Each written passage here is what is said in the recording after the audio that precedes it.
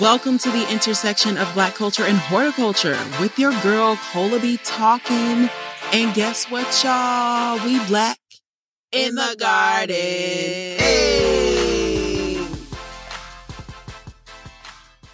Hey, Soil Cousins, it's your girl, Cola B talking, the hostess with the mostest. However, on this particular episode, I will not be in the role of host. The host will actually be my pod cousin, DJ Moultrie of the Black Equity Podcast. This is what we call in podcasting, like a crossover. This episode was recorded on last year, about a year before, not a year before, what am I saying? Before our 1 year anniversary of Black in the Garden is when this episode was recorded with DJ. And a few weeks ago is when it went live on the Black Equity Network podcast. So that's over there. Some of you may have already heard it, but I'm very excited to share this interview. It was a really great conversation and totally relevant to so many of the themes that come up and that are still to come on Black in the Garden. So I hope that you will enjoy it. You get to know a little bit more about me. I know we got some new Soil Cousins in the house. Welcome, y'all. Welcome, welcome, welcome. So glad to have you. So take some time to get to know a little bit more about me, Cola B Talking, your host, by listening to this interview. And of course, you know, by releasing this episode, that means that you got another dope episode just from me, just the Black in the Garden, not this feature, coming up on next week. So that's going to be a great time. You know it will. You know if it's me, it's going to be fun. So yes, enjoy this here interview. And oh, how could I hold up? Everybody pause, because we need to celebrate right now the fact that Black in the Garden is currently on your Apple podcast platform on the curated Black History list of Black ass shows that we all need to listen to. Black in the Garden is on that list, along with some really incredible other Black podcasters that are, you know, much more established, much more, you know, professional, if you will, I suppose. I've been mentioning a lot as I've been speaking about how Michelle Obama is on that list. Y'all, this is news. This is very exciting, and I am so glad to be able to have such an honor. Okay, y'all go look. If you're on your on the Apple Podcast platform right now, go and take a look. Find Black in the Garden. If you haven't already yet, go ahead and leave a review. You might as well if you're going over there. Like, you tap in. So just tap and let the people them know how much you enjoy the show and whatever else you want to share. Say good things. Say nice things. Say nice things in front of company. And if you are feeling excited and want to partake in celebrating and contributing to the podcast, make sure that you check the link in the show notes so that you can become a patron.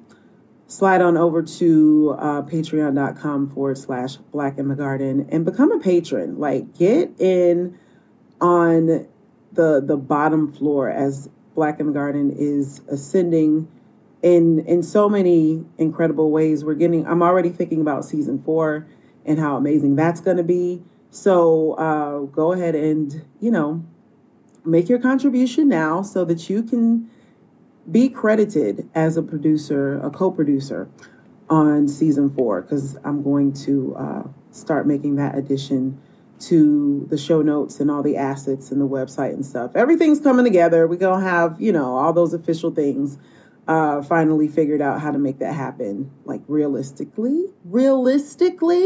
And also stay tuned to all of the socials. Stay tuned to Black in the Garden. I'm going to drop a bonus announcement on in the next couple days. So that's all I'm going to say about that. Just, you know, be excited. And also, I think that's all we need to know. I don't want to ramble. I don't want to hold up the party any further.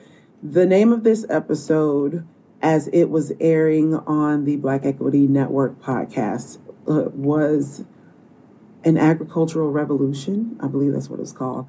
So, yes, make sure that you check out the Black Equity Network podcast because it is really dope. And it really gets into not exposing that. I don't like the connotation there. In amplifying the voices of Black people in business and the incredible and innovative contributions that they are making, hosted by the illustrious and very intelligent and clever DJ Moultrie, who I just had such a fantastic conversation with that you're about to hear. Thank you all for tuning in, Soil Cousins. At the end of this interview, catch up on another episode if you haven't, or go on over and take a listen to or subscribe to the Black Equity Network podcast. So yes, enjoy. Cola be talking.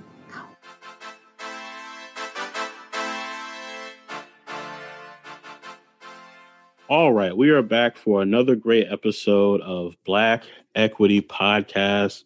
And this is a conversation that is a long time coming. Many of our listeners have heard our guest today on her podcast. And some of the listeners on her podcast have listened to our podcast over here at Black Equity Podcast. Before we introduce our guest today, this is not going to be the typical episode. I think this is a time in history and a time in our culture where two really powerful hosts can sit down and share with each other what they're seeing in Black culture and give our own unique perspectives. But I also want to use this time to let everybody know about our guest podcast and the different work that she's doing. So on the line with us is the host of Black in the Garden podcast, Cola be Talking. Welcome to Black Equity Podcast. Hey, how y'all doing, Soil Cousins? The soil connects us. We're going to get to that. Thanks for having me. You're welcome. We're so grateful to have you on Black Equity. For those who do not know who you are, just tell us a little bit about yourself, your podcast, and a little bit about some of the projects you're working on. I am Cola be Talking. I call myself the hostess with the mostest, just, kind of chiming on my dynamic hosting and speaking and the charismaticness of all of that. I know that's not a word. It's fine. I make up words as well. So that's one thing you should know about me. That's right. I'm a hyper creative. So ideas, they flow to me freely and abundantly. That really does influence a lot of the things that I do. And I make a big deal to emphasize hyper creativity because I've met so many people just this year in starting Black in the Garden who I can recognize like the symptoms. I'm using air quotes. It becomes apparent. It's like, just be overwhelmed. And it's one of those things where I feel like there needs to be more attention paid to it so we can kind of come together and really build off of that, because hypercreativity is a wonderful thing. It can be a bit of a burden sometimes, but that's that.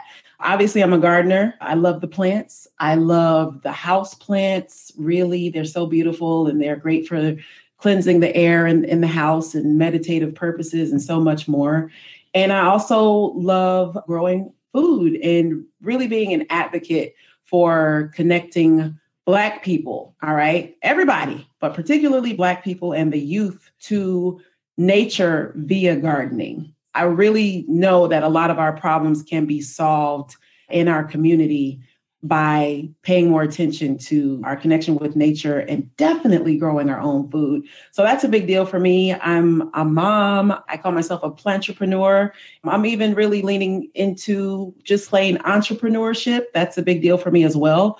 I'm a budding entrepreneur because I'm figuring this shit out. I'm trying to get it together. I'm assuming we can cuss. Yes, of course. I got a few more of those bombs to drop. All right. Do your thing. And something that I typically bring up as well is that I am a former trucker, so I know all the cuss words, but I know a lot of really fancy words as well. Litigiously is what I like to say, to make sure you understand. I'll be reading dictionaries. I understand. Every time you say you're a trucker, I always think to myself, could I really drive an 18-wheeler? How big of an adjustment was it when you first got behind the wheel? Interestingly enough, I know you're in Charlotte. That's where I learned how to do it. I went to trucking school in Charlotte for one of the largest companies in the nation. I'm not going to name no names because I might shit on them, but and I don't want no smoke. Right. But learning was nerve-wracking. There was a lot of nerves involved because at that time in my life, I was 21. I was like freshly qualified because you have to be 21 to be able to do it.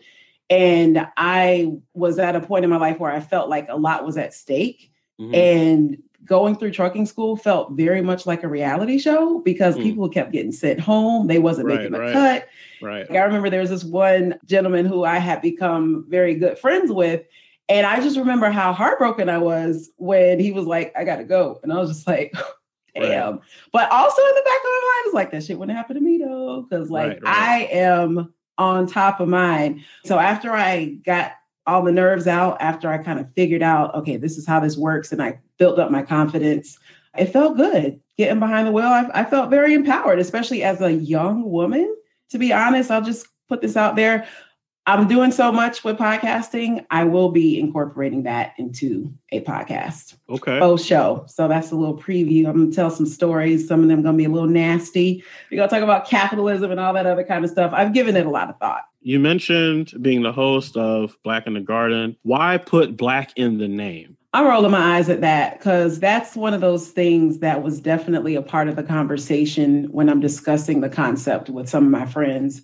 When I'm coming up with it, because it's like, oh, you don't want to alienate such and such, or you don't want to be da-da-da-da-da, with the interest of, wanting to be inclusive, for lack of a better word. But really what it boils down to when I know that I'm out here specifically wanting to reach my people, I need to make sure you understand it's for you. First glance, first listen, first time you hear about it, you need to know this is some Black shit right here. This is for you specifically. Right. And it comes across in every way that I can make it possible. But to answer the question, to make sure that I put Black in the name, so you know that this is the cookout. Okay. My people understand what I mean when I say the cookout. No, I definitely understand. When I had made the decision to do it, I was coming from it from a similar standpoint. I thought it was a dedication to my people. I thought it was a way to honor everything I had been through and give something back. I'll be honest with you, the main people who have an issue with it are Black. It's so crazy. I'm like, wait, what? I'm having this conversation with you? You have an issue with it saying Black equity? It's like, why can't it be something else? I wondered, did you get any pushback? And if you did they look like you and I for the word Black being in the title of your podcast? Actually, no. Thinking back on it, I did not get any pushback. It was just kind of knocking the concept around at first. It was very much like, let me be clear about how I'm about to do this and why I'm about to do it this way. And let me be intentional about putting it in there. So even when I was having someone asking me, are you sure you want to do it that way? I was just like, yeah, I'm sure. It wasn't a marketing thing, but considering all the business behind it and the marketing behind it, it paid off, because what I came to understand as I continued to study my craft and understand more about how podcasting works and what makes a podcast successful is that you need to have a niche. Yeah. If you just out here saying, hey, I'm such and such, and I just want to talk about people, places, and things. Who cares, girl? It's easier for you to be successful in being so vague about what you're talking about or who you're addressing when you're, say, like a Wendy Williams or somebody who is already established as a celebrity or an influencer or whatever. I started Black in the Garden. Nobody knew what the hell it was. And I had 0 followers on Instagram. That's the main social I use. So that's why I refer to that. But yeah, nobody knew what it was or who I was. And so I had to be very intentional about a lot of things. And that was one of them, making sure that you know it's Black. So when you're building your brand and people are gravitating towards what you're doing, how was the momentum? Was it a fast growth? Was it a slow growth? Yes. Tell me a little bit about that experience, just seeing your community start building. It was a fast growth. And I'm still anticipating tremendous growth in the future. Even like I said, with Instagram having recently reached 10,000 soil cousins, as I like to call them. I don't really like all that follower type talk. You know what I mean? Cousins. Soil Cousins, I appreciate y'all so much. And you all are welcome to become one if you don't feel like you are. But I'm talking about followership. Right. So the thing about the rapid growth that I love is that I projected it. I anticipated it because I knew that me starting a Black ass podcast about gardening and emphasizing the voices of Black gardeners in a very fun and interesting and charismatic and just kind of like quirky way. Those are all things that I embody. And I was like, I want to bring that to my show. I want to bring my whole self to the show. I want to bring my whole Black self to the show. And I want to engage with guests who are going to give me that as well. I do my best not to bring on somebody who is dry. That's not fun for me. So it's not going to be fun for you. So I am very intentional about incorporating as many elements of intrigue and fun and a good Black time into my show as I possibly can. But like I said, I knew it was going to take off, and it really did. I remember I started almost a year ago. November makes the year of Black in the Garden. When I started out at the end of 2019, it didn't have nothing to do with plants trending or becoming what they have become by now, as a result of what I call the plant-demic. Right. I wasn't thinking about none of that because I have been gardening for a few years before then, but I just cannot emphasize enough that I knew it was going to take off. I'm like, once people get wind of this, especially those who are into plants and gardening, especially the Blacks, but whoever is interested as well, is going to take off. What do you think it was about gardening, plants, that whole world that resonated with our community? And I'm asking that from a standpoint of people who weren't even into it at first. There's an intrigue where it's like, okay, Black in the Garden. I know this is about gardening. I know it's Black, but let me see, what is she bringing? What is she giving us? And so, I got to the point by the time I got a cute little theme song situated. When you first hear the show, it's very much like, hey, just the way that I came in.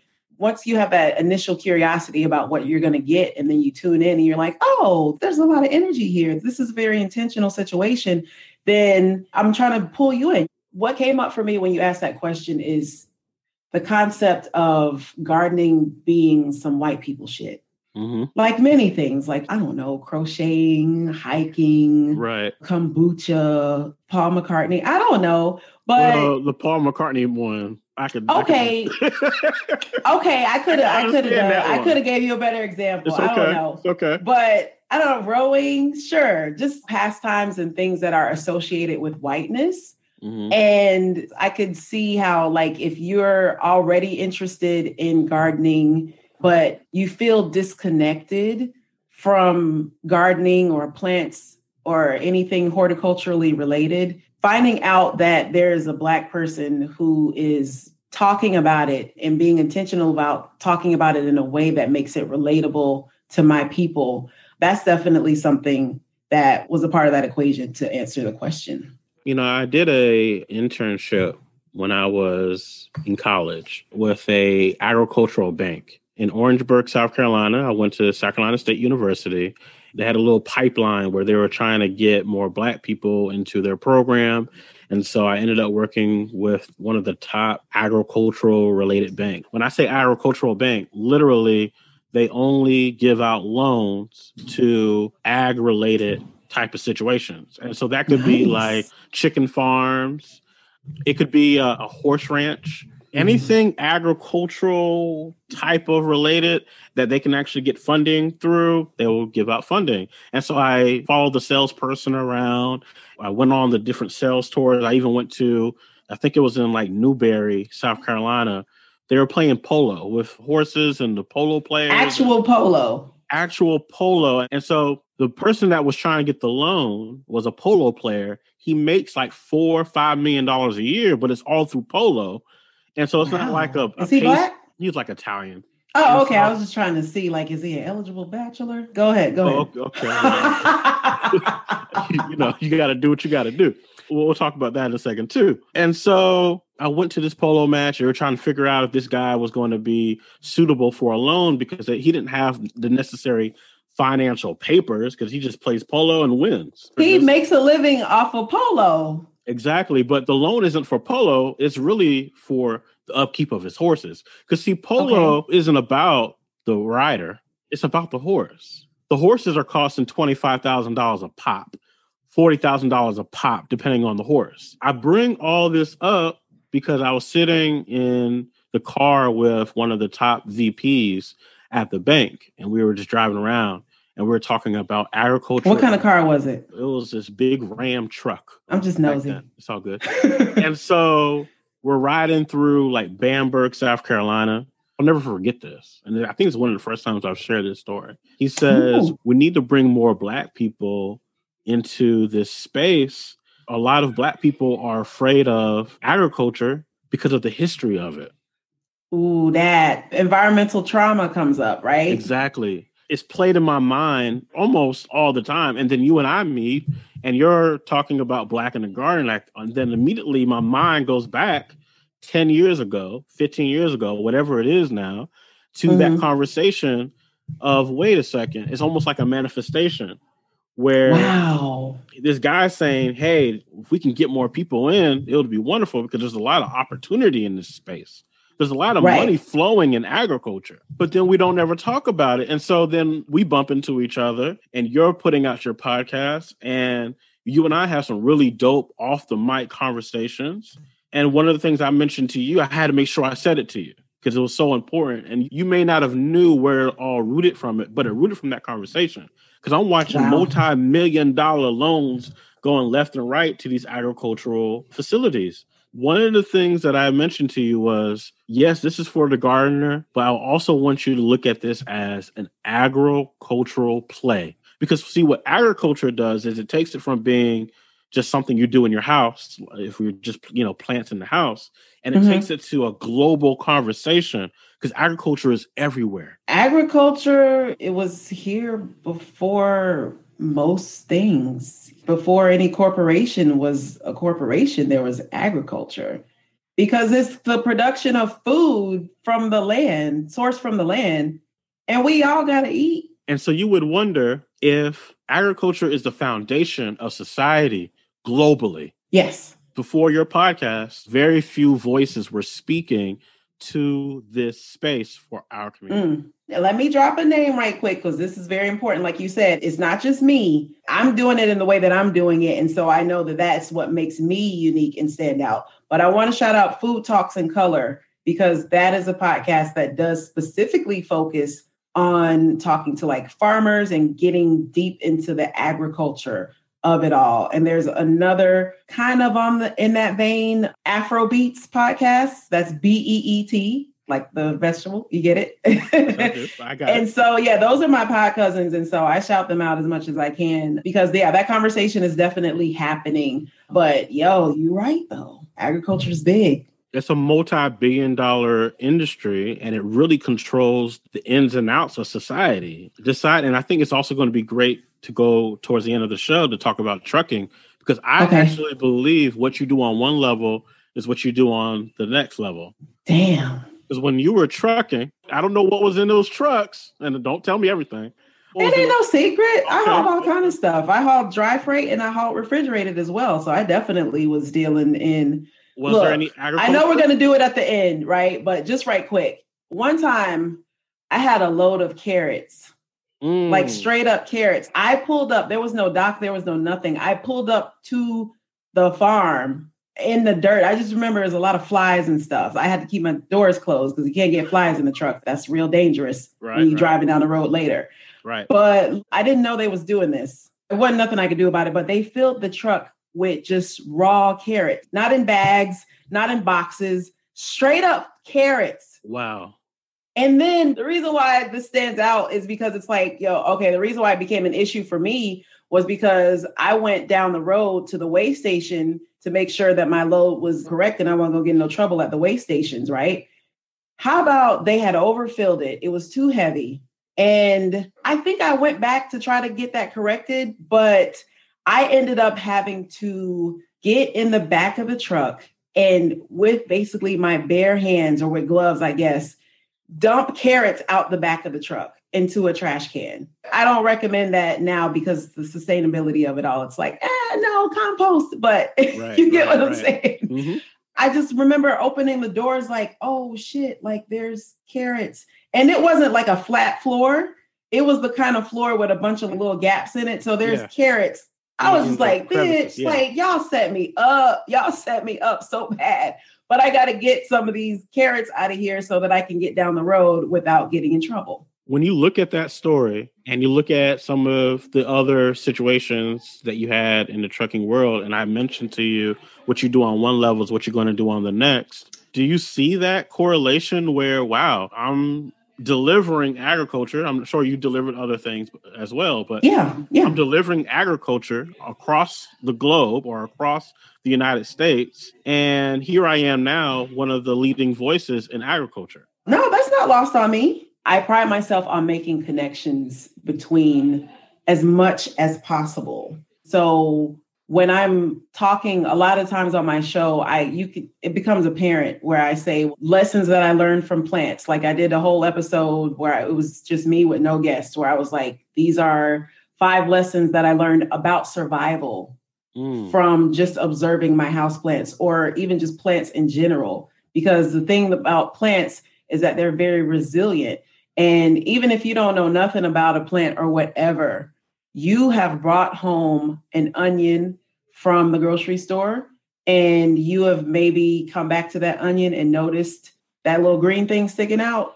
To me, that's a prime example. That onion is still alive and it very much wants to continue to live. And so if you stick it in some water, it's going to do its thing. Mm-hmm. And there's a lot of things that we can get from the grocery store where you can keep it going. You just got to kind of chop it a certain way. Like I propagate pineapple tops. You could grow a whole new pineapple from that pineapple. Don't throw the top away, girl.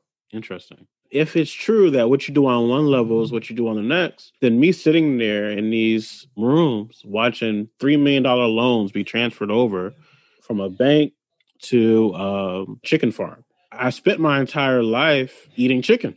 And I never really asked. You just had some wings a few minutes ago. You got to do what you got to do. But that's agriculture. Even if you don't consider the actual chicken agriculture, when you're feeding the chicken, there's your That's it. One way or another, it all connects. And so as you're feeding the chicken, what they're saying is, well, I need a loan for these 5 to 15 different, I guess they call them row houses or chicken farm houses to actually house these chickens in South Carolina. Mm-hmm. And so I'm sitting there and I'm visiting these places and these locations, multi-million-dollar loans, money is moving and shaking. And then you drive back down to Orangeburg and there's a homeless man on a corner and you're like, wow, he doesn't know the game that's being played out here in the agricultural space. He's begging for a hamburger. He's begging. Aww. You see what I'm saying? He's begging for the agriculture in which I just watched multi-million-dollar worth be exchanged within seconds. What that brings up for me is this concept that I'm really looking forward to bringing to life, which is a pantry garden. And I want to speak on that a little bit because there's a lot of things that we can really glean from that concept. For me, that was one of the first thoughts that I had when I started gardening, when I realized, oh, I can grow stuff. Oh, I can grow food. This doesn't really cost a lot of money. When I first started gardening, I didn't have a lot of money. I remember legit pulling up on the side of a big box store and stealing bags of soil and putting them in the trunk. Y'all ain't using this. Y'all ain't gonna notice. Whatever. I'm the reason why they put them fences around the outside. You know what I mean? That was you? That was me. I'm sorry. I messed it up for everybody else. Free soil for everybody. We're gonna come back to that because I do have an initiative I'm starting to cook up right now to kind of address that. But it goes back to childhood for me. It goes back to being brought up in a household where sometimes Uncle Al need to come through because he done got evicted or whatever and come stay with us for a few weeks. Being that household where it's refuge, but also being that household where if you was ever hungry, there was always food. My mom don't know how to cook small meals. To this day, it's her and my dad now at the house, still buffet style. I say all that to say that I grew up in a household where abundance was not something that was like withheld. It was philanthropic, I guess. It was freely giving. Yeah. And so it wasn't that they said you should always share. It was just instilled in me because I saw that this was the culture of my family, my immediate family. When I become an adult, I've definitely taken some people in and I done kicked some people out because you got to act right in my house. That's okay. Right. But I've taken some people in. Into your grandma right there. Listen, you can't act right. You want to come in here and your kids wake up before you. And then I'm in here fixing them breakfast. Girl, get your priorities in check. Okay. But we're not talking about her right now because that's a real story. But taking people in, but also having a spirit of generosity where I'm like, you know what? I could lead the hood with this skill, with this ability. It's the form of activism, as it turns out. That really got me turned because back when I first started using MySpace way long time ago, I remember my screen name was Uncommonly Rebellious. And so I just loved when I recognized this is another form. It's just like what you just said, like what you're doing on one level is on another level. So I just realized I can grow food and I had a community garden plot early in the game. I didn't really know what I was doing, so it didn't go so well. But recognizing, okay, just having access to land and having the ability to grow, whether that be authorized access or not, because I do definitely identify as what I like to call a guerrilla gardener. I'm not coming in here asking for permission. If I feel like if I got time and the ability and the opportunity to come and grow on some land that I don't have permission to grow on, I'm going to do that because the sense of urgency is there in that space where I would be doing something like that. Mm-hmm. In the hood, in particular, where our people are hungry. I'm just still thinking about that beggar that you were talking about, that poor man. I'm like, yo, you go to the food bank, because I've been to food banks. I've been as an adult, especially with the marriage that I was in, and just things not being manners of finances, not being tended to appropriately, and dealing with poverty and scarcity as a result of that. I done been to some food pantries. I done spent plenty of SNAP dollars, okay? So knowing what that experience was like, particularly at the food bank and receiving those boxes or whatever, and seeing what was in them and noticing that in many cases, there's just a lot of processed food. There's a lot of not fresh food. I wasn't even gardening when I was in those situations where I was going to the food bank. But that's not something that ever left me. I'm not the type that's going to get away from the situation or find myself doing better and then forgetting about what it was like before. I just know that my people are largely involved in poverty and scarcity and struggle. And so as soon as I recognize something that I'm able to do to reach back and to offer that support, I'm going to do that. So that's where the whole concept of growing a pantry garden came from. And to anybody who's listening who is already gardening or is thinking about gardening, I would encourage you to consider that. Consider that you can grow for good. You can really be out here helping people, especially children. Have you come across on your podcast or just in life in general, this idea of food deserts all across the country, right? Because on one level, I'm studying agriculture. Then on another level, when I'm looking at the economics of our culture, I'm looking at these huge 10-mile radiuses in major cities, by the way. Yeah. This isn't just in the middle of nowhere. Major cities, Baltimore, Detroit, Houston, there are major cities that have 6 to 10-mile radiuses where people cannot get adequate access to food. And that burns me up. The closest thing to food for them is Dollar General and canned meats or canned food, or like you said, processed foods. Has that situation come up at all through your conversations? And I know you were talking about your initiative and having this vision. What is your takeaway when you hear about these food deserts? I have not specifically discussed that on my show yet. It turns out that when you get into talking about gardening, agriculture, horticulture, planting, or whatever, there's a lot of content.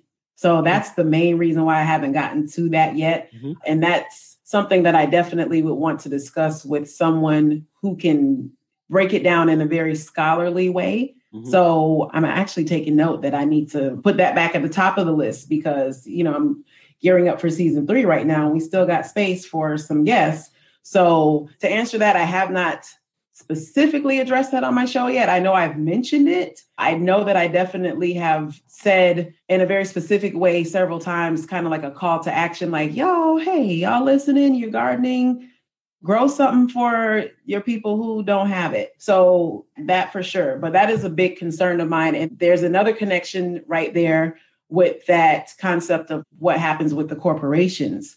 In many food deserts, let's say it was not a food desert until that big ass grocery store got shut down. Right. For whatever reason. It don't even matter why. It doesn't matter if they feel like, oh, well, it wasn't performing like we wanted it to perform financially, or there's too much risk here in this neighborhood. It don't matter why it shut down. I'm not the type to be getting all bogged down in like the what's and the whys when it comes to, once again, that sense of urgency that people feel when they're hungry. I've seen this kind of almost firsthand when I was involved in a city council committee where it was specifically developed in order to address things like that. And I remember either going to some of the meetings or even reading the emails and keeping up with the saga that was happening. This was specifically in Columbia, South Carolina, where there was a Save-A-Lot that closed down in a very vulnerable neighborhood. And there was all this damn red tape about, well, what we going to do here, or who going to bring this or whatever. And then the rent was like ridiculous, and whoever wanted to come in couldn't really come in because they just jacked the prices up in such a weird way. But like I said, the sense of urgency is still there for those who are left without access to that store anymore, where they were otherwise able to get that fresh food before that store shut down. And that's one example. I wonder, were we too reliant on grocery stores? Absolutely. Because even if you have 5 in the area, we're still relying so much on these corporations to feed us. And not everything in those stores are even that good anyway. Yeah, because, like when you want organic, there's a tax on organic. If you're growing your own food, you grow your own organic. There's so many different types. I always love to bring this up to people who are curious about gardening, especially growing food. There's so many different types of every vegetable. Did you know there's pink celery? I did not know that. Who would have imagined? There's literally a rainbow of tomatoes. There's purple tomatoes. There's like this hybrid, I think, this rainbow looking tomato. It looked like candy or something like that. It's just iridescent. There's yellow tomatoes, peach. You can conceptualize that when you think about apples. We got green apples, red apples, some with spots of yellow and all that other stuff on there.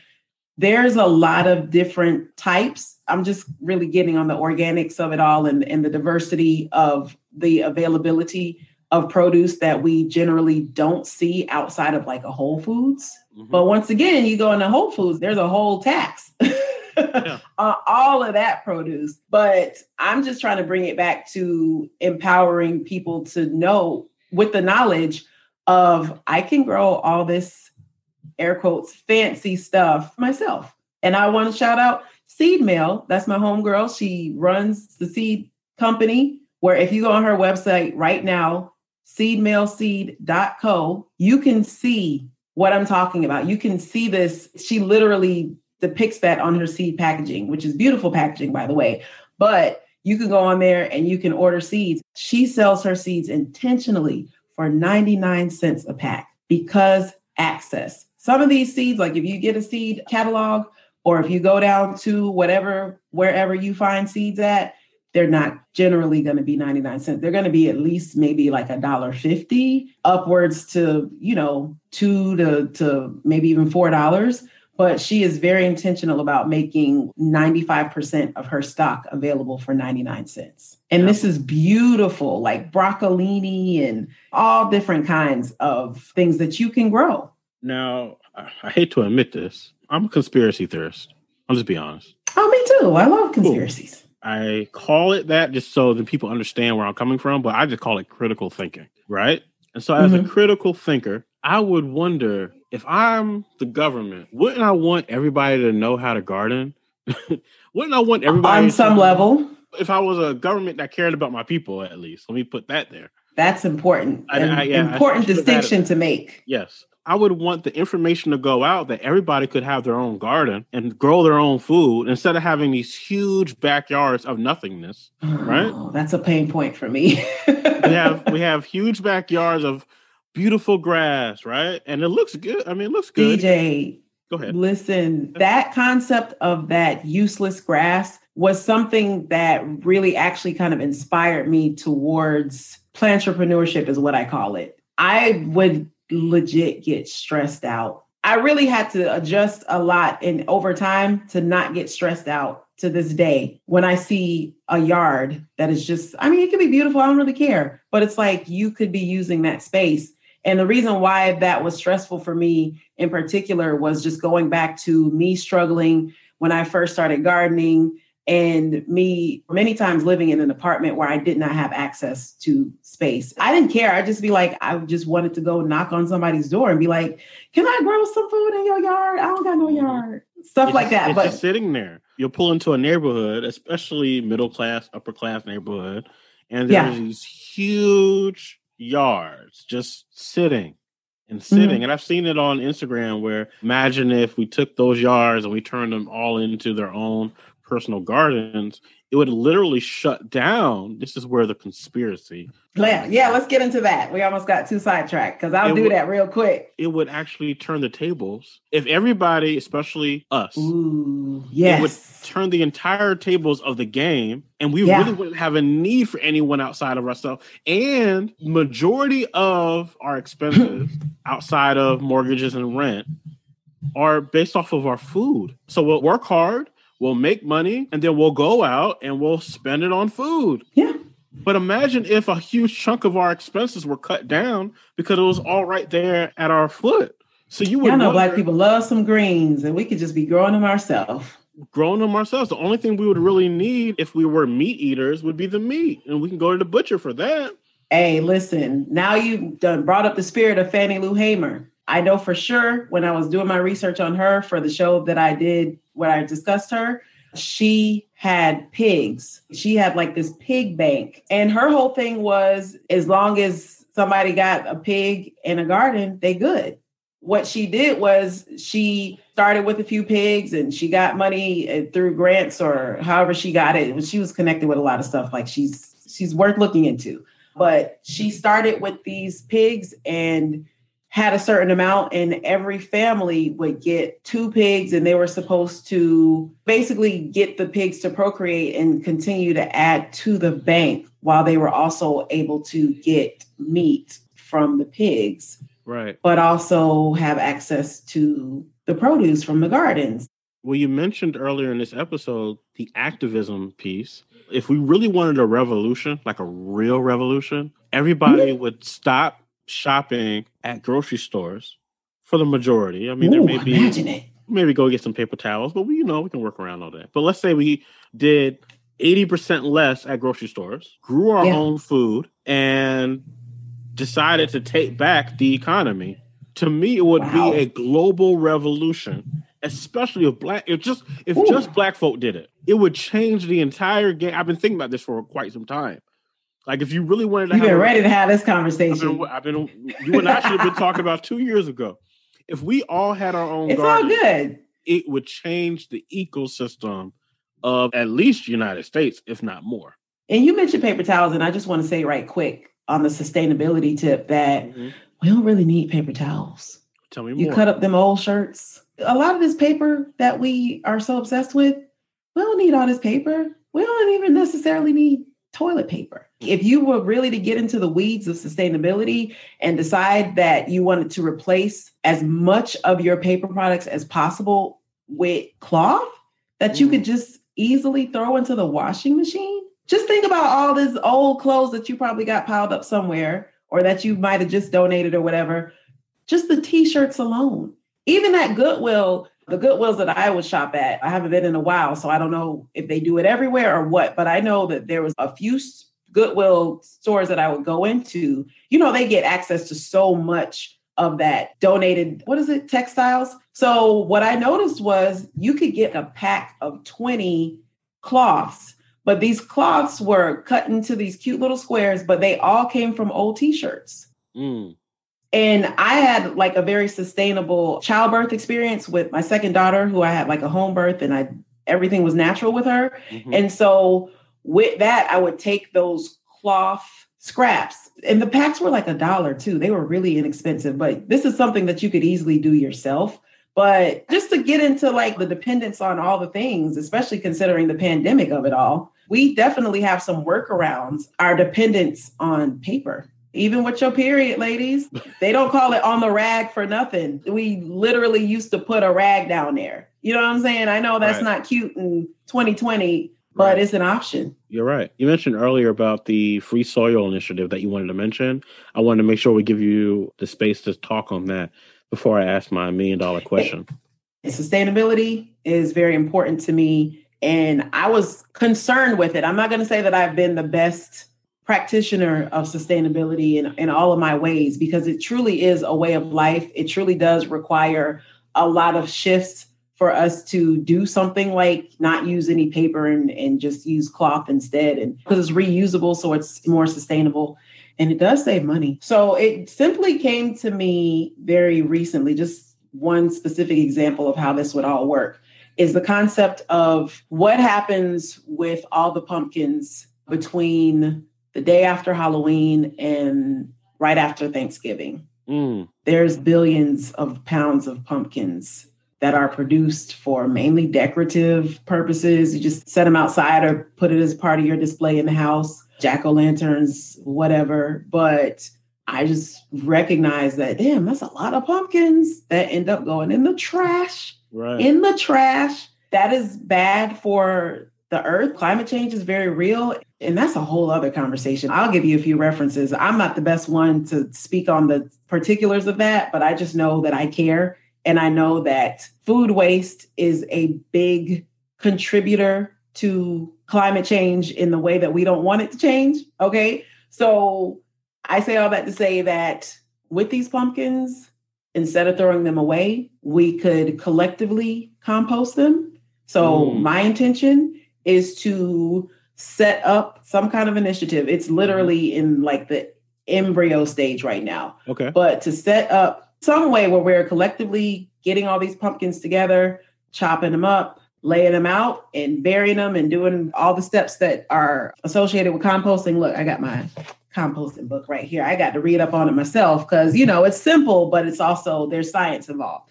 Compost generally can take at least 3 months to go from raw material to compost. You know, you don't just go bury a pumpkin and come back in 2 weeks and you got compost. No. Right.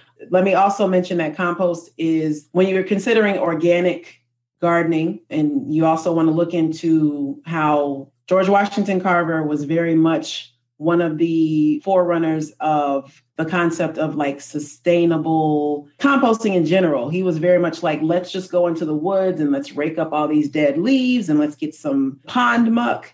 And like he was able to revolutionize the tobacco fields and the cotton fields where they kept growing the same crops over and over again. They were depleting the soil. He ended up coming in, part of what he did so many things, but part of what he did to really save the economy of the South, because you know what the economy of the South was based on besides slavery, but the actual crops, the way that they were growing them, it was messing up the soil, right? So the concept of composting, it also goes along with that. And so what George Washington Carver was doing was he had figured out how to mend that. And that was the reason why he's known as a peanut man, is because he did grow a lot of peanuts, because peanuts are legumes. And legumes contribute, if I'm not mistaken, I want to say it's either nitrogen or phosphorus. When you grow it, it naturally deposits that into the soil. So he grew a lot of those, but he was growing them in order to mainly achieve that.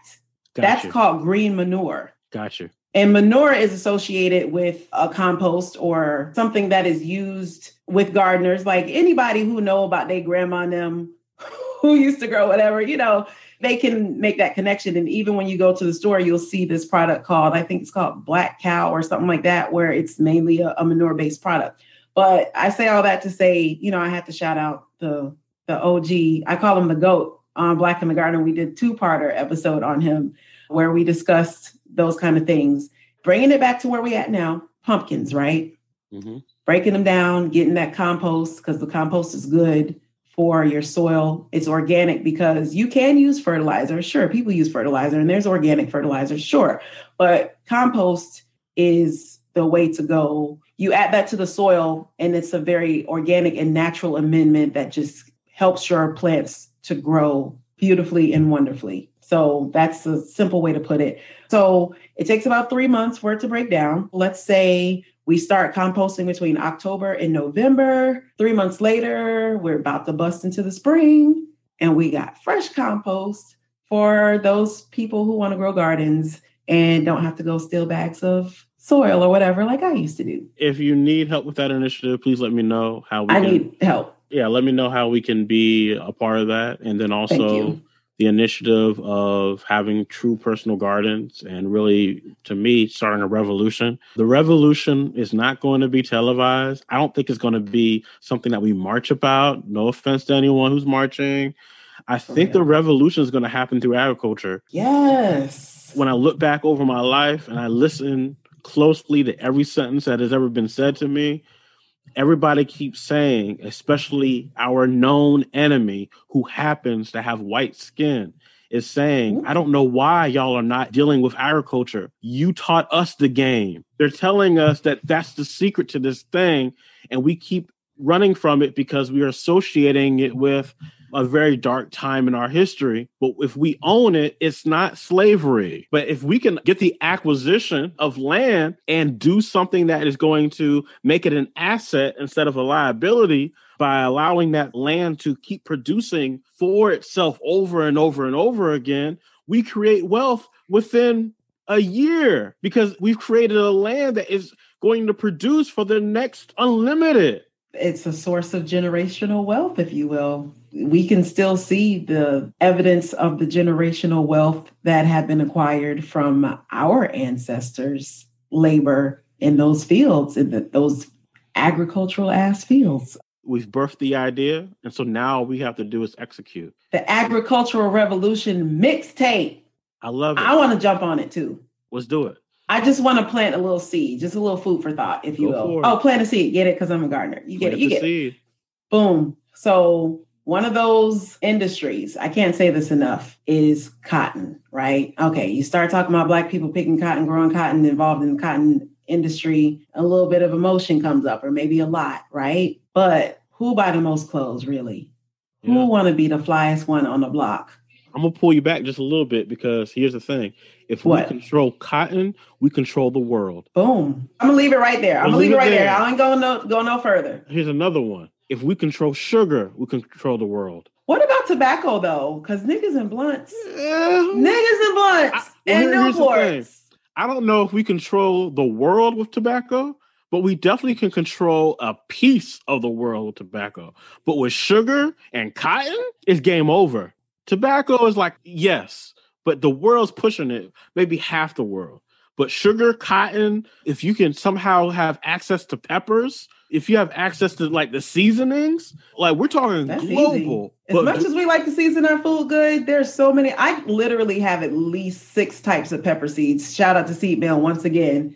And we could grow herbs. If people would stop just for a second and be like, yo, what the heck are we doing?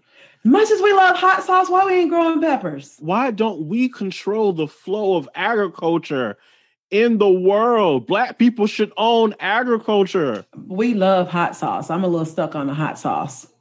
Okay. There's so many types of peppers. You can grow a pepper in a soda can. We're going to get back on this. We are going to have part 2s and part 3. I think what we should do, we should have a master class in the future. We can collaborate, have the conversations. I know how to ask the right questions. You know how to find the right people.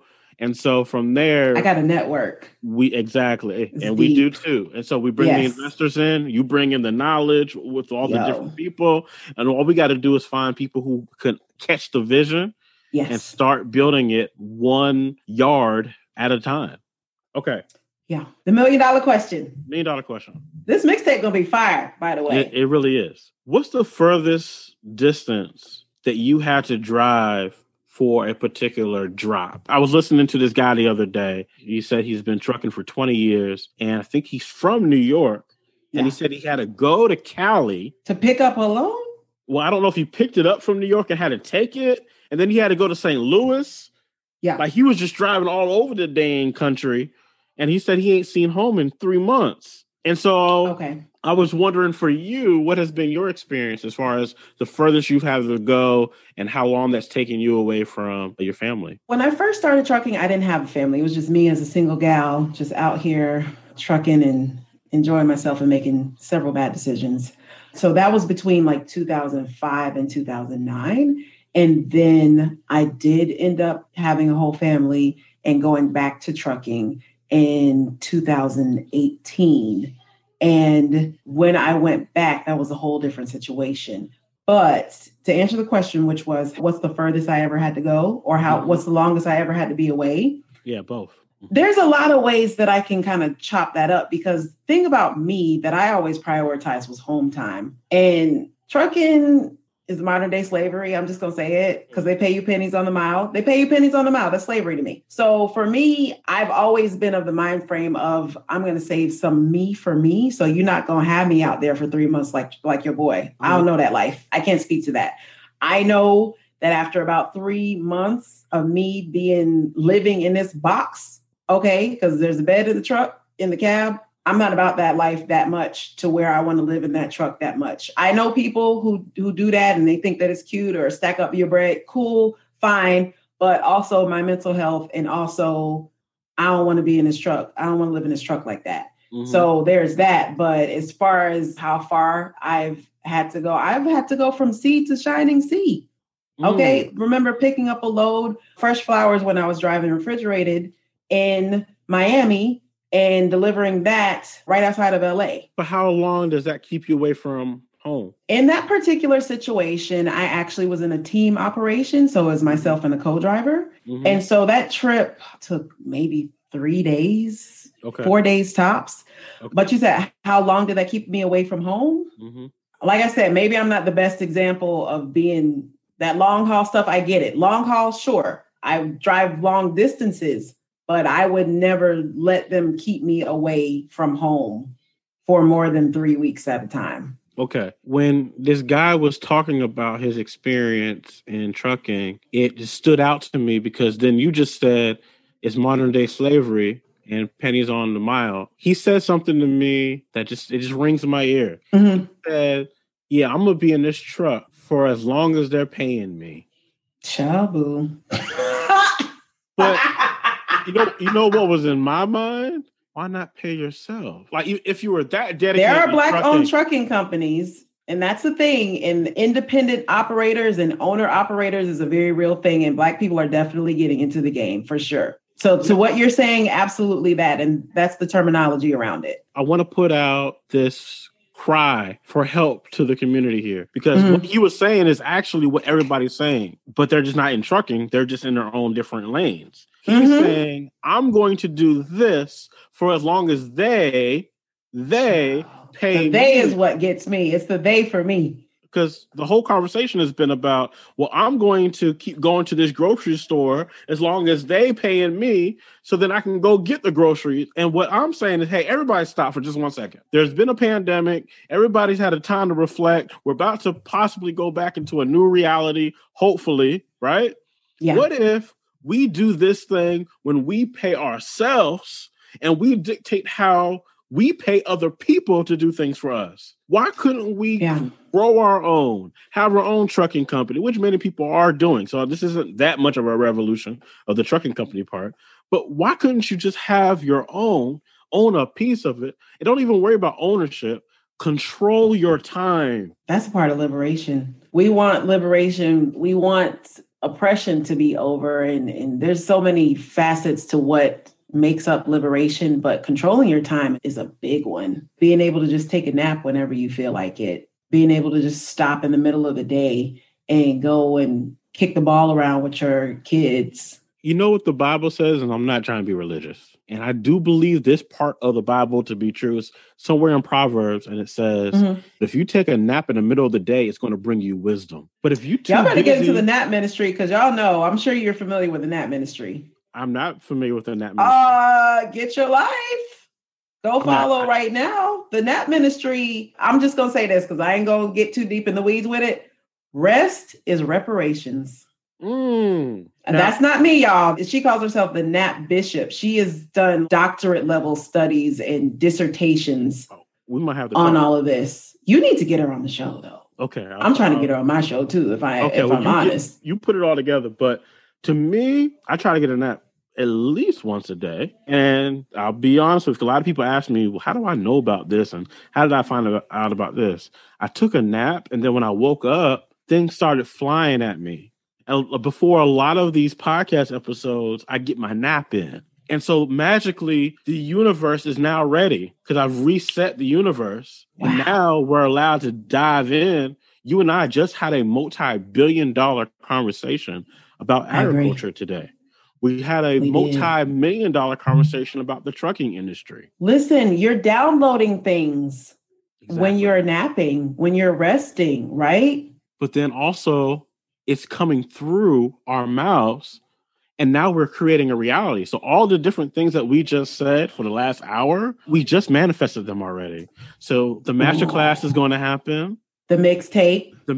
Everything that we just said, boom. Oh, okay. So I know I shit on trucking a lot, but one thing that I did actually love about trucking, especially the last time that I was at it, because I was a lot more developed personally, was having the space to daydream. Now, you do need to pay attention when you trucking, obviously, because people could die. Yes. Yeah. But very much having the space to really be very in tune with and one with my thoughts and just be by myself. Didn't always love being by myself, listen to a lot of podcasts or whatever, but daydreaming is essential.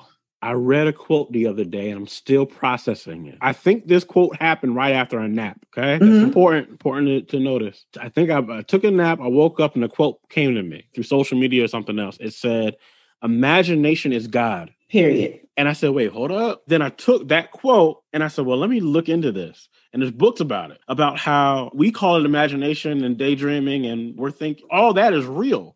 And so you made me want to go hit the blunt right quick, talking like that. Yeah, we'll talk about that later. And we need to get our hands in that too. That's agriculture too. That's a multi-billion-dollar industry. And so when I say agriculture, anyway. That's why I was saying with tobacco, I'm like, we rolling mad blunts in tobacco leaves that we need to grow.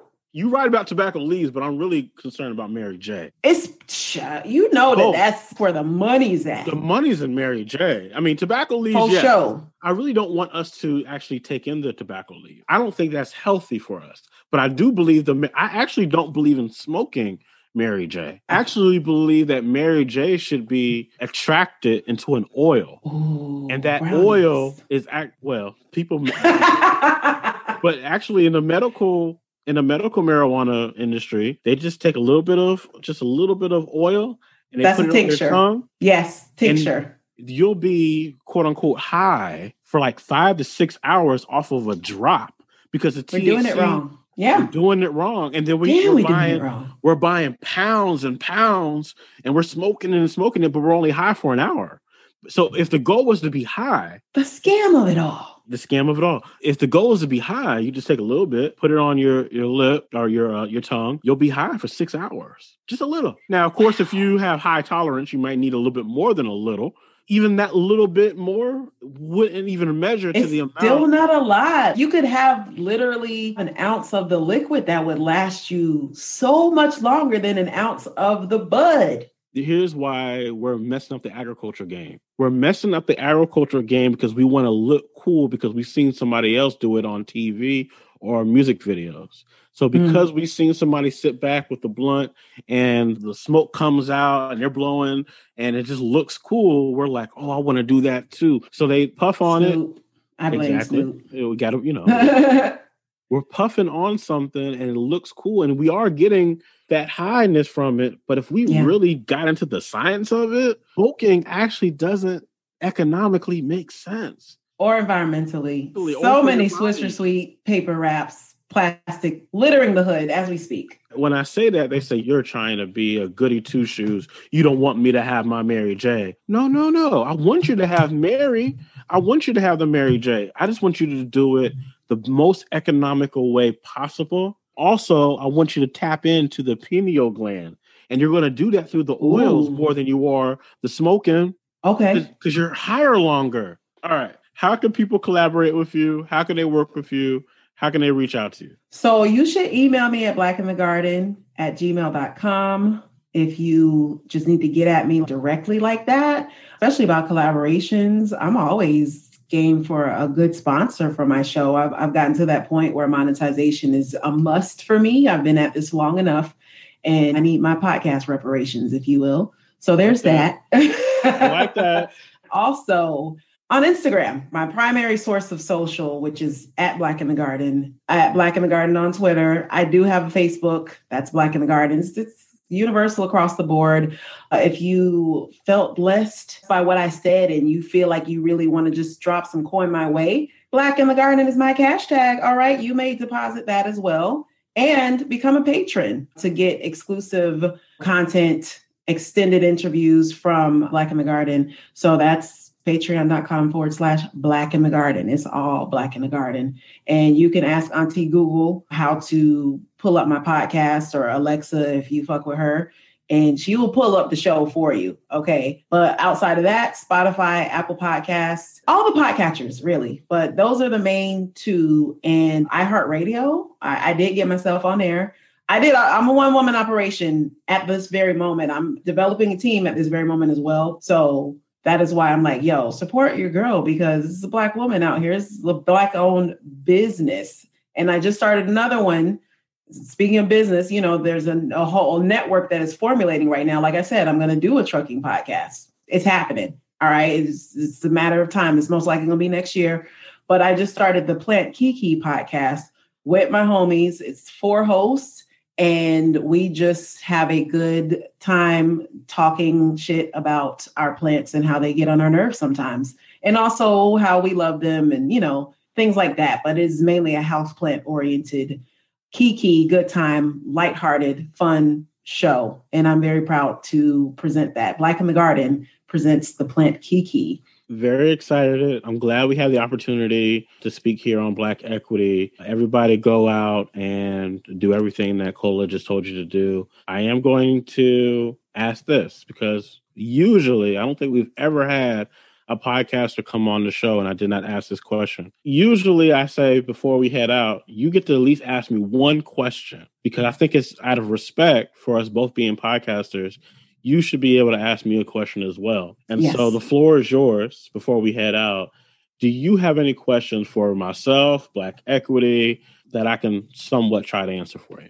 I would like to ask you, as far as the Black Equity Network podcast goes, 2021, what's in store?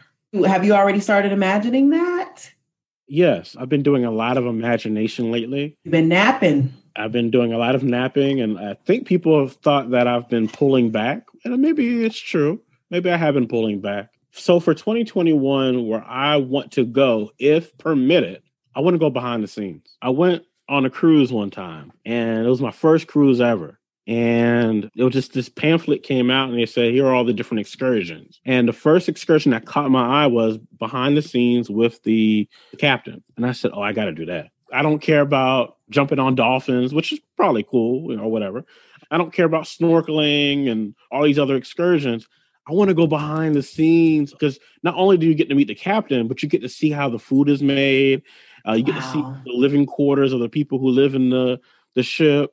And so I went behind the scenes. It was basically like a podcast episode because I was asking all these questions, but I never recorded it. I never got a chance to document it. And so what I see happening in 2021, and maybe even further than that, is it's time for us to go a little bit behind the scenes to some of the conversations. So yes, we're talking about agriculture. It's time for me to sit down with the agricultural bank and let's go through how this thing is actually operating and how this thing is actually moving. I want access, damn it. I want exclusive access to all the things that have been kept away from us. And I want to document it for our people. So for once and for all, we know what the game is. Once you learn the game, you can change the rules of the game. And so that is where we're headed, is we're going behind the scenes of some of the topics and situations and industries that I've always wanted to display. Me personally, I've actually gone behind the scenes in a lot of these situations. I just didn't have a mic at the time. And so now I want to take a mic, I want to take a camera and be like, yo, let's talk. Let's really go behind the scenes and talk about this thing. Let's walk through it and figure out how we can really educate our community. Great question. That's dope. I see similar for myself. COVID really put a wrench into those plans of going and being in people's faces like that. But I'm excited about those opportunities opening up for you. Thank you. I appreciate that. Cola Be Talking, Black in the Garden podcast. This is an epic episode. This is part one of hopefully unlimited parts. We don't got to put a number on it. I appreciate you for having me. I appreciate you coming through, and I'll be talking to you again soon. Love, light, and soil.